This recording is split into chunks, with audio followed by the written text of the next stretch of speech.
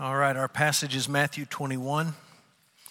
There is an outline in the bulletin. You can follow along with the message this morning. And one last reminder, we're going to take the Lord's Supper in the middle of the sermon this morning. And so if you do not have the elements and you would like to celebrate the Lord's Supper with us, you can make your way to the back, one of the two tables back there, and pick those up. We will not be bringing those by later in the service. If you are reading the New Testament with us this year, and I hope that you are, you know that we're here at the end of January, and we're now at the end, sort of the Gospel of Matthew. We're about to finish our first book of the New Testament. So this last week, together we read Matthew 21, 22, 23, 24, 25. And the passage that we're going to look at together is the very first bunch of verses in that window that we have read together. This is the story, this is the passage that we traditionally call Jesus' triumphal entry into Jerusalem. And as we go through the New Testament this year, as we move quickly through these books and we sort of drop in and pull back out, it's going to be important each week that we find our bearings, we remind ourselves of the context, because we're not moving passage by passage like we normally do. And so I just want to say a few things contextually about Matthew chapter 21. The first is this: Matthew 21 brings us to the end of Jesus' life, to the final week that Jesus spent on earth. And I just want to put a brief sort of overview timeline of what happened the last week that Jesus was on earth. And so I'll throw that up here. There it is. Saturday, Mary anoints Jesus. On Sunday, this is our passage. It's the triumphal entry. Jesus rides into Jerusalem. On Monday, Jesus cleared the temple and he cursed a fig tree. And those two stories go together. You understand something about each of those stories when you read them as a group. On Tuesday, Jesus debated the Pharisees and the Sadducees. He taught his disciples on the Mount of Olives. Wednesday was a quiet day. We don't know anything for certain that happened on that day, and so we won't speculate or guess. We'll just say it was a quiet day. On Thursday, Jesus celebrated the Passover with his disciples. He prayed in Gethsemane. On Friday, having been arrested, he was tried, he was crucified, he was buried. Saturday, another quiet day, and then Sunday, Resurrection Sunday. We are now in the final week of Jesus' life. And one of the things that you will notice as you have now read most of Matthew, and then you move to Mark, and you move to Luke, and you move to John, is that the gospel authors, all four of them, they give a summary or an overview of Jesus' 3-year earthly ministry. And then they really, really slow down and they give detailed accounts of the final week of Jesus' life. So you know that I like numbers. I'm a visual guy, and so this is a great opportunity to just show you some numbers about how this plays out. In the Gospel of Luke, 16 and a half chapters are devoted to Jesus' earthly ministry. 5 and a half devoted to just the final week of his life. And the percentages go up from there. In Matthew, 18 chapters compared to 8. In Mark, 10 compared to 6. And John is almost 50-50. He almost spends as much time talking about the last week that Jesus spent on earth as he does the whole 3 years that Jesus was carrying out his public ministry. So what does that tell us when you read the Gospels? It tells us that we need to know about Jesus' public ministry. It's important. The things that he taught, the things that he did, the people that he healed, the demons that he cast out, all of that's important.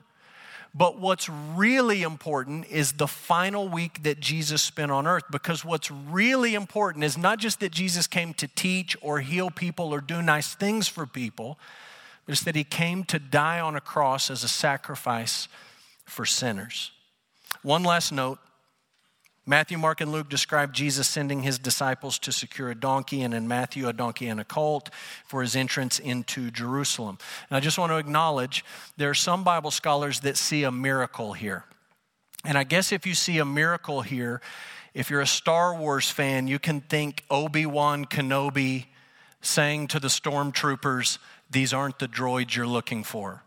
And you could imagine the disciples coming up to this guy's farm and taking his donkey, and he says, "Hey, what's going on?" And they say, "This isn't the donkey you're looking for." And they just sort of walk off.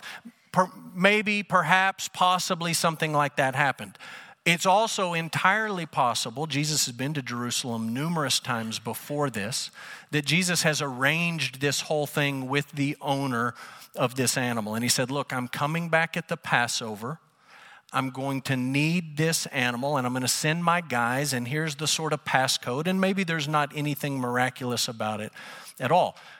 Whichever side you want to take, I don't care. Because the disciples and this donkey are not the main point of this story. It's not what you really need to drill down on and focus on. The main character in this story, not surprisingly, is Jesus. And the big idea of this passage is very simple, but very important. Jesus is the King. Jesus is the King. Everything in Matthew 21, 1 to 11 is screaming out this one central truth: Jesus Christ, Jesus of Nazareth, Jesus the Son of God, Jesus the Son of Man. Jesus is the King. Now, I think it's important, because we are Americans, to start by acknowledging the fact that Americans don't do kings. We want nothing to do with kings.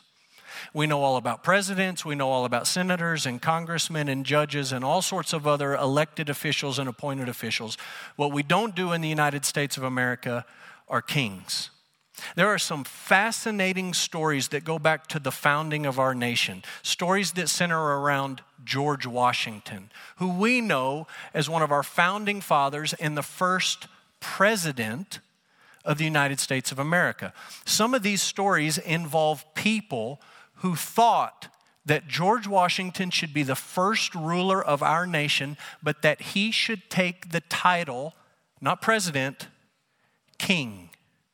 In fact, one of the colonels in his army sent him a letter towards the end of the Revolutionary War, the Newburgh letter, and he said to Washington in that letter, when this is all over, and it was looking good for the rebels, when this is all over, you should be called king. And we're not entirely sure what Washington said in reply, but rumor tells us, legend tells us it was something like this: "I did not defeat King George III to become King George I. We're not going to have a king." The title that we settled on was president. Washington was our first president. Washington served a second term as president. And then he did something that absolutely shocked people all around the world. At the end of his second term as president, he said, "That's it, I'm done. I'm walking away."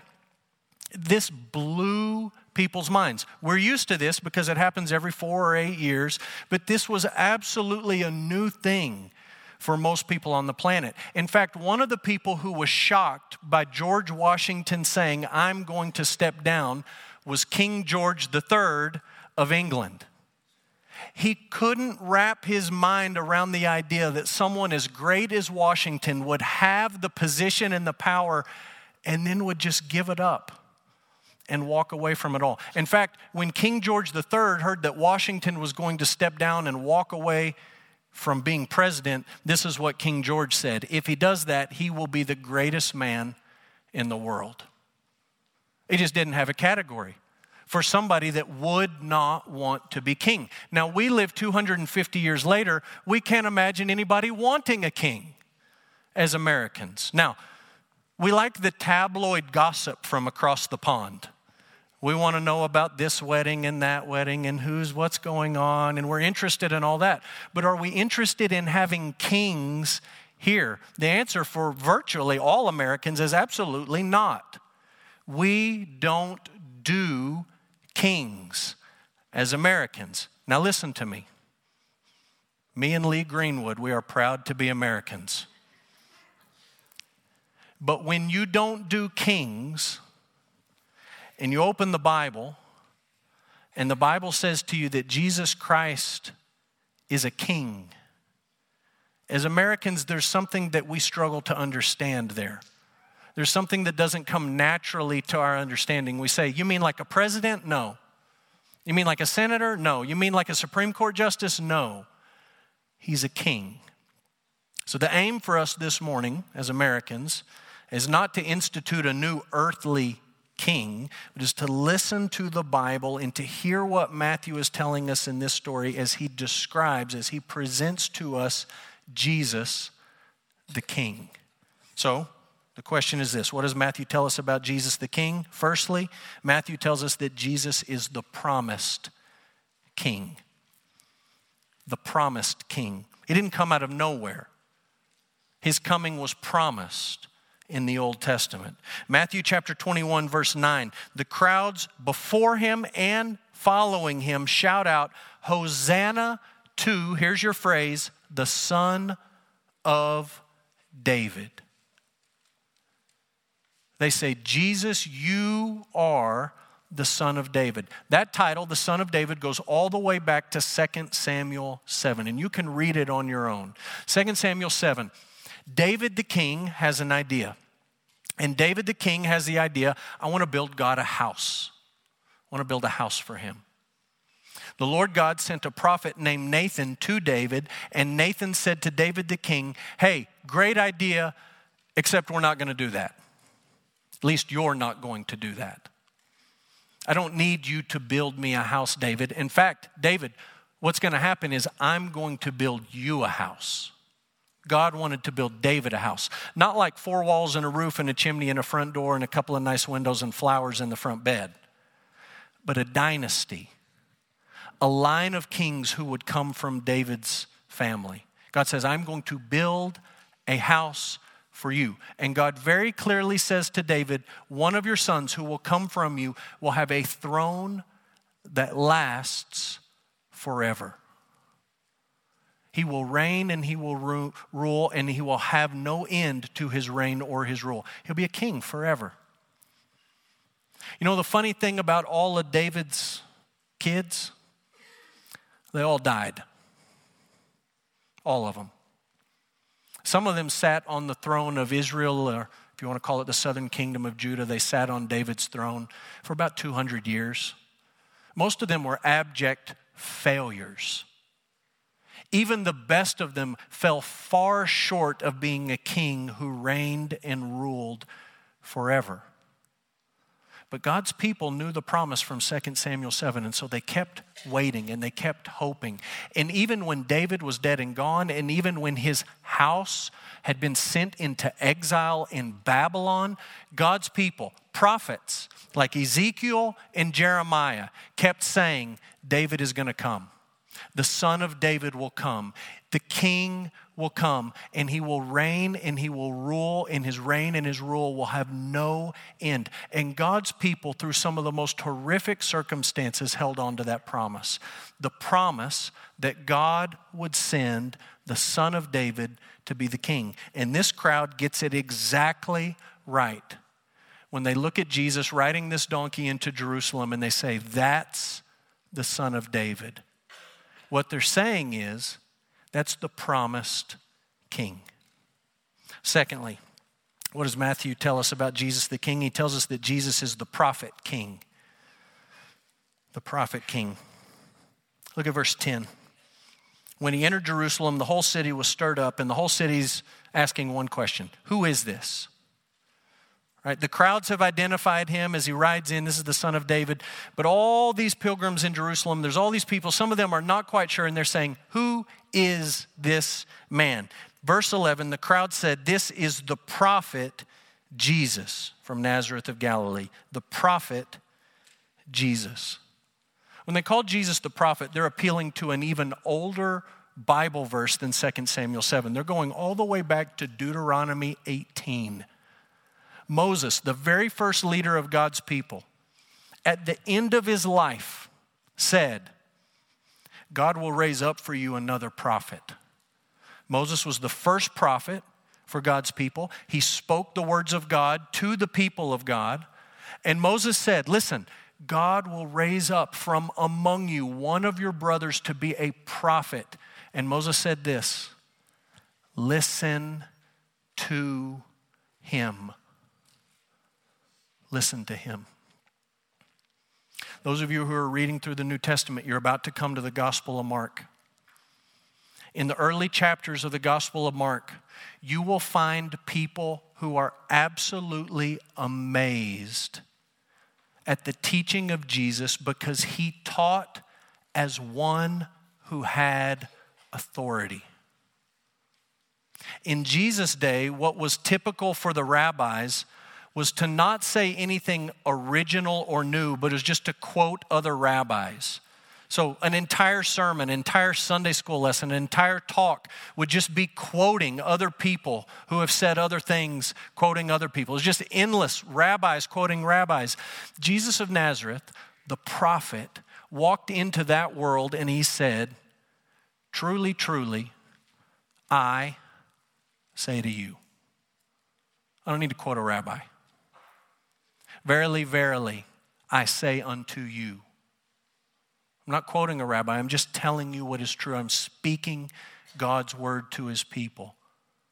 "You have heard that it was said, well, let me tell you what I have to say." He was a prophet and he spoke with authority. My all-time favorite TV show is on ESPN. It's a show called PTI, Pardon the Interruption. Mike Wilbon and Tony Kornheiser. I love this show. I watch this show as often as I can. At this stage in my life, I'm usually not home when it's on TV, so if I can't watch it, I download the podcast. Every evening, the podcast downloads, and you guys know me. I'm a creature of habit. I do the same thing every morning. One of the first things I do when I wake up as I'm fixing breakfast for my kids is I turn on the PTI podcast and I listen to Mike and Tony. If one of them's out, I don't want to listen to one of these fill-in guys. I want Mike and Tony. So I turn it on and I listen to these guys start arguing. Now I know while I'm in the kitchen fixing breakfast, listening to Mike and Tony, I know that as soon as other human beings come into the kitchen, PTI goes off. I love PTI. I think this is a perfect television show. It is wonderful. Everyone else in my family hates it. They absolutely detest it. They want nothing to do with it. They're all grumpy in the morning, and if this is playing when they come in the kitchen, they just get grumpier. They don't want to hear it. They want nothing to do with this. They say, look, these guys are just arguing. They're talking over each other. They don't know what they're talking about. They're predicting things 2 days in advance, 2 weeks in advance, 2 years in advance. They don't know anything. They're just a couple of bloviators. And they want absolutely nothing to do with it. Here's how much my wife hates this kind of thing. This week on Facebook, one of our vocalists named Brianne Wynn made a very tacky comment about this kind of TV show. And I just thought it was out of line. So I thought, I need to say my piece here. So I left a comment. Now, what I know about Facebook is that my wife does not like anything on Facebook. She might stalk you from time to time. It does not matter how cute a picture you post, she's not going to like it. She doesn't even like my posts. She doesn't comment, she doesn't say anything. And lo and behold, I open up Facebook and I have a notification that for the first time in a decade, my wife has said something on Facebook. And what she said in a nutshell is, this kind of stuff is ridiculous. I don't want anything to do with it. I don't want to hear it. It's just a couple of guys arguing and debating. They don't speak with authority. You know what? I like PTI, and I'm going to keep listening to it early in the mornings. I'll pause it. I'll resume the episode after my kids get out of the car and I'm driving to work. But she's right. These guys don't speak with any authority. In fact, from time to time on the show, they remind each other of things that they've said that were completely ridiculous and off base. Oh, you thought this guy wasn't going to be good. Well, he's a Hall of Famer. What do you know? You know nothing. You don't speak with authority. Listen, that's what you get on social media. That's what you get on ESPN. That's what you get on cable news. You get people bloviating. It's not what you get with Jesus. You get the prophet. Not a prophet, the prophet. The one who came to speak the truth of God's word to God's people, who says, truly, truly, I say to you. He's not guessing. He doesn't have a hunch. He's not going off a feeling or his gut, but he's speaking what is true. We would do well to listen to Moses, who said, listen to him. Listen to him. Next, what does Matthew tell us about Jesus the King? He tells us that Jesus is the humble King. He's the humble King. You may think that somebody who speaks the very word of God would be haughty and proud and boastful, but he's humble. Look at Matthew 21, verse 4 and 5. This took place to fulfill what was spoken by the prophet, and what you read in verse 5 is actually two Old Testament prophecies mashed together, one from Isaiah and one from Zechariah. Matthew takes two of them, he mashes them together, and he says, the prophets say this, say to the daughter of Zion, behold, your king is coming to you, humble. He's humble, and he's mounted on a donkey, on a colt, the foal of a beast of burden. He's humble. He's humble. He's not haughty. He's not domineering. He doesn't have a PR firm. He's humble. Look at verse 11. The crowd say, this is the prophet Jesus from Nazareth of Galilee. The fact that Jesus grew up in Nazareth is not an unimportant detail. In fact, it's an important detail. It is not a place that you bragged about being from. You know, in the last couple of months, I've made a couple of trips, different places in the state of Texas for meetings for the Southern Baptist of Texas Convention.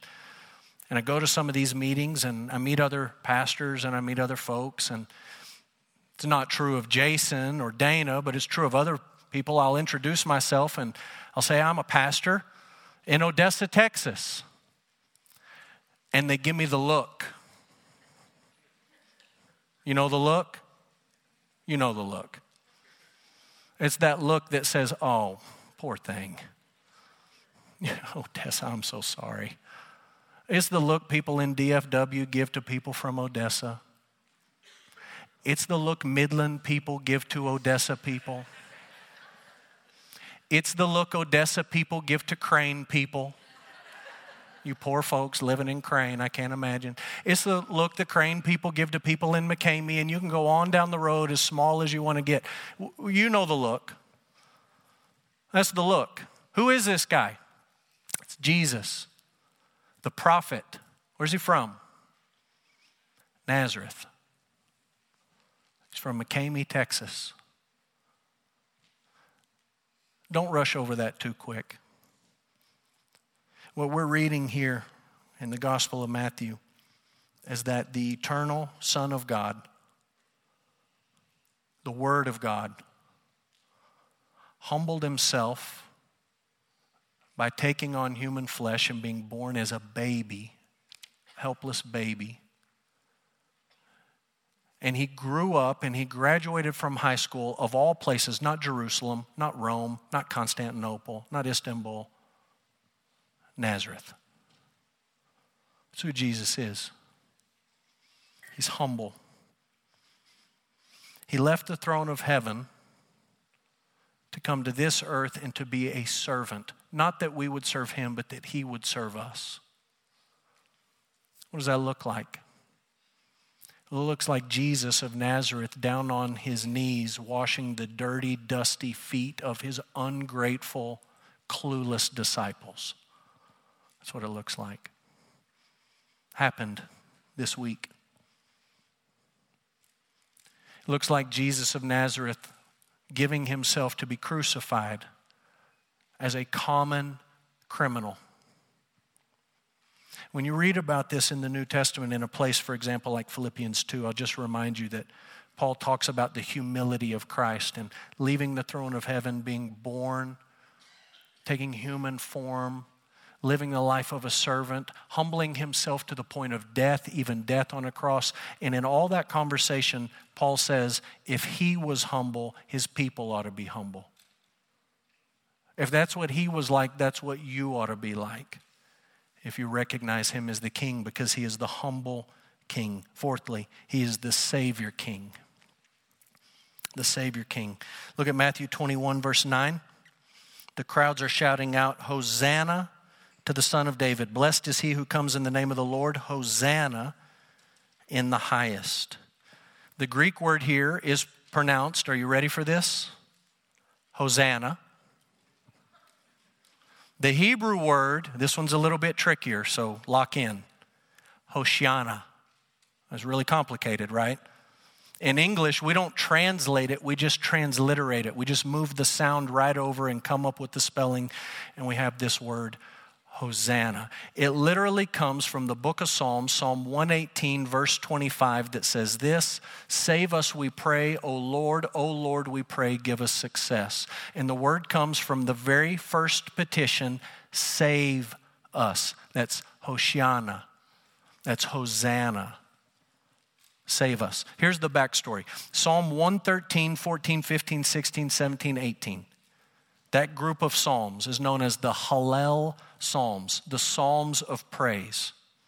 They were sung throughout the Jewish year. They were especially sung at the Passover. And I don't know if you noticed, but as Jesus is riding into Jerusalem, they are celebrating the Passover. The Passover is at hand. They are singing Psalm 113, 14, 15, 16, 17, 18. They are singing, save us, God, we pray. It's stuck in their heads like one of the songs that our band will sing, and you leave this place humming it, singing it. They're singing it. Save us, save us. God, we need you to save us. That's the word Hosanna. It's a petition. It's a request. God, we need you to save us.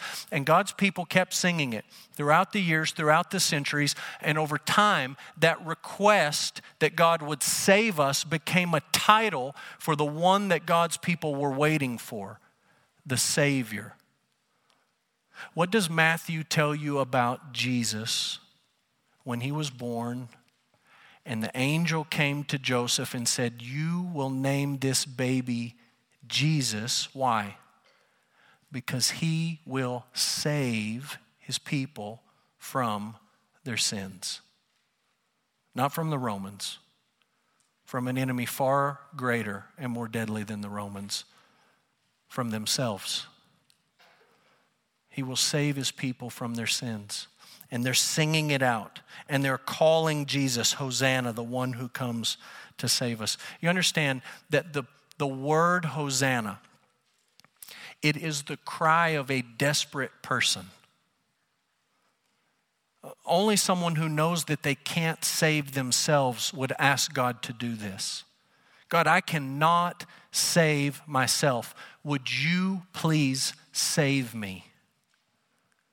Someone looking for Hosanna is not someone who thinks that they can pull themselves up by their own spiritual bootstraps, but somebody who says, I really need you to send the Savior. You understand that Hosanna, which we have sung this morning and we've read this morning, that gets to the heart of what Christian people do when we celebrate the Lord's Supper. When we celebrate the Lord's Supper, we dare not come before God saying, God, it's been a pretty good week. I feel worthy this morning. I feel good enough to celebrate in remembering what Christ has done. When we celebrate the Lord's Supper together, we are coming saying, Hosanna, God, we need you to save us. God, we make a mess of everything. We have made a mess of our lives, and we need you to save us. We need Jesus, the one who came to save his people from their sins. This morning, if you have never truly put your faith in the Lord Jesus Christ as your Savior, we ask that you not celebrate the Lord's Supper with us. So the Lord's Supper is a celebration for people who have put their faith in the Lord Jesus Christ as the one who came to save them from their sins. We remember his death. Remember his body broken. We remember his blood poured out. Remember the salvation that he secured for us. So if you have never trusted in Jesus, we ask that you not take of the elements. We ask that you visit with one of us after the service. We would love to talk with you about what it means to know Jesus as your Savior. If you have trusted, in the Lord Jesus Christ as your Savior and as your King, if you've obeyed the Lord's command to be baptized, then we invite you to celebrate the Lord's Supper with us this morning. So I'm going to ask that you take your elements, and we're going to start with the bread. I'm going to turn in my Bible to 1 Corinthians. I'm going to read a few verses from 1 Corinthians 11 as we take the Lord's Supper together. So you can take the bread. We'll put this on the screen. I'll read from 1 Corinthians 11, verse 23 and 24. The Bible says, "For I received from the Lord what I also delivered to you, that the Lord Jesus, on the night when he was betrayed, took bread. And when he had given thanks, he broke it, and he said, 'This is my body, which is for you. Do this in remembrance of me.'"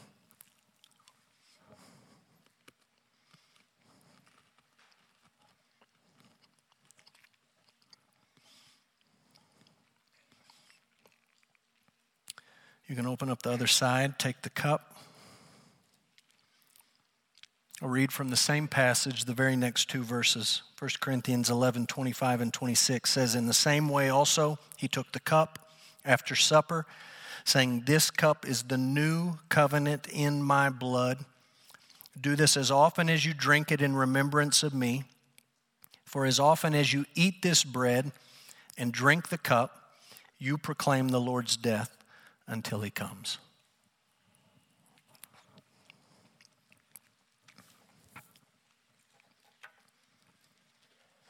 As you look at this passage from 1 Corinthians,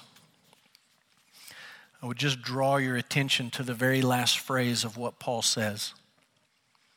He says, we look back and we remember the cross. We take the bread, we take the cup. In doing it, we are proclaiming the Lord's death in physical, visible form. And he says, we do it until he comes. He's coming. The King is coming. The King has promised his people that he will come back. And that brings me to the last thing I want you to see in Matthew 21. It's that Jesus is the King of kings. He's the King of kings. Matthew 21, verse 3, "If anyone says anything to you, you shall say, 'The Lord needs them.'" The Lord needs them.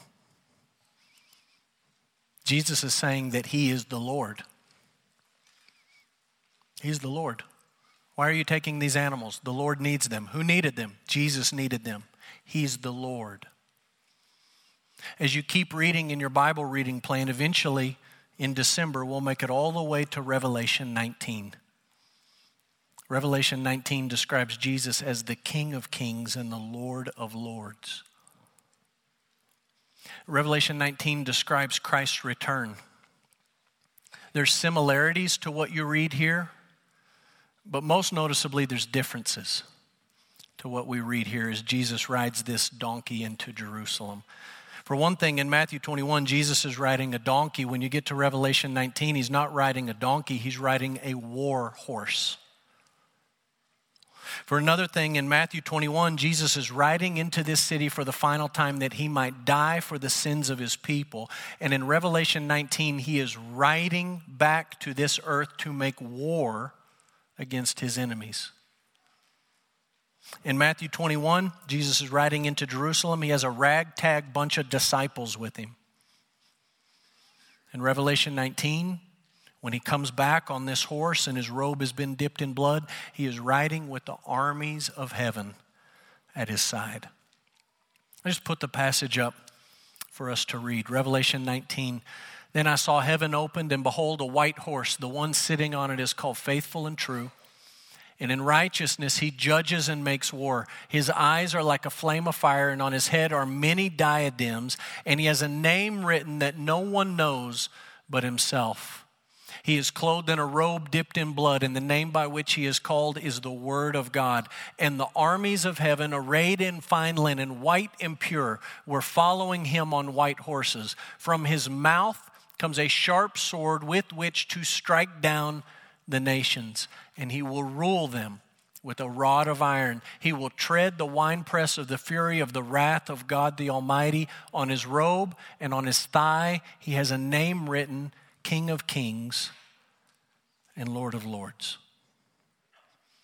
In Matthew 21, the Lord needs that animal. Revelation 19, he's the King of Kings and the Lord of Lords. This passage is about him from beginning to end. The big idea centers on Jesus. There's no denying that. As we close, let me make one small point. Jesus is the main character in this story. He's not the only character in this story.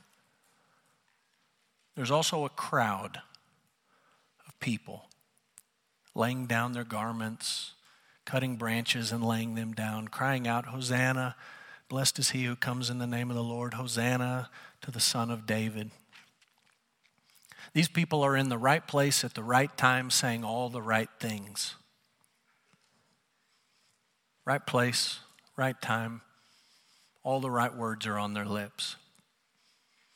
You know, some of these people in this crowd have heard Jesus preach. He's been preaching for 3 years. These Passover pilgrims have come to Jerusalem from all over Judea, Samaria, Galilee, all over the Roman Empire. These people, some of them have heard Jesus preach. Maybe they were there when he preached the Sermon on the Mount. Some of these people have watched Jesus cast demons out of people. They've seen it happen. I think it's entirely likely that some of the people in this crowd were there in the wilderness on the day when the crowd was hungry, and Jesus fed thousands of them with a small boy's lunch. Some of them ate that lunch. You understand, when you think about the timeline of Jesus' final week, some of these people were there in the village of Bethany, right outside Jerusalem, when Jesus called Lazarus to walk out from the tomb. They watched it happen. Some of them may not have been there to see it happen, but they have talked to Lazarus. I was dead. I stinketh. Here I am. And here they are in the right place at the right time, saying all of the right things. And within just a few days, some of them, not all of them, but some of them will not be shouting Hosanna. They will be shouting, crucify him. Give us Barabbas. Look, it's great to be in the right place with the right people and to say all the right things. It's good.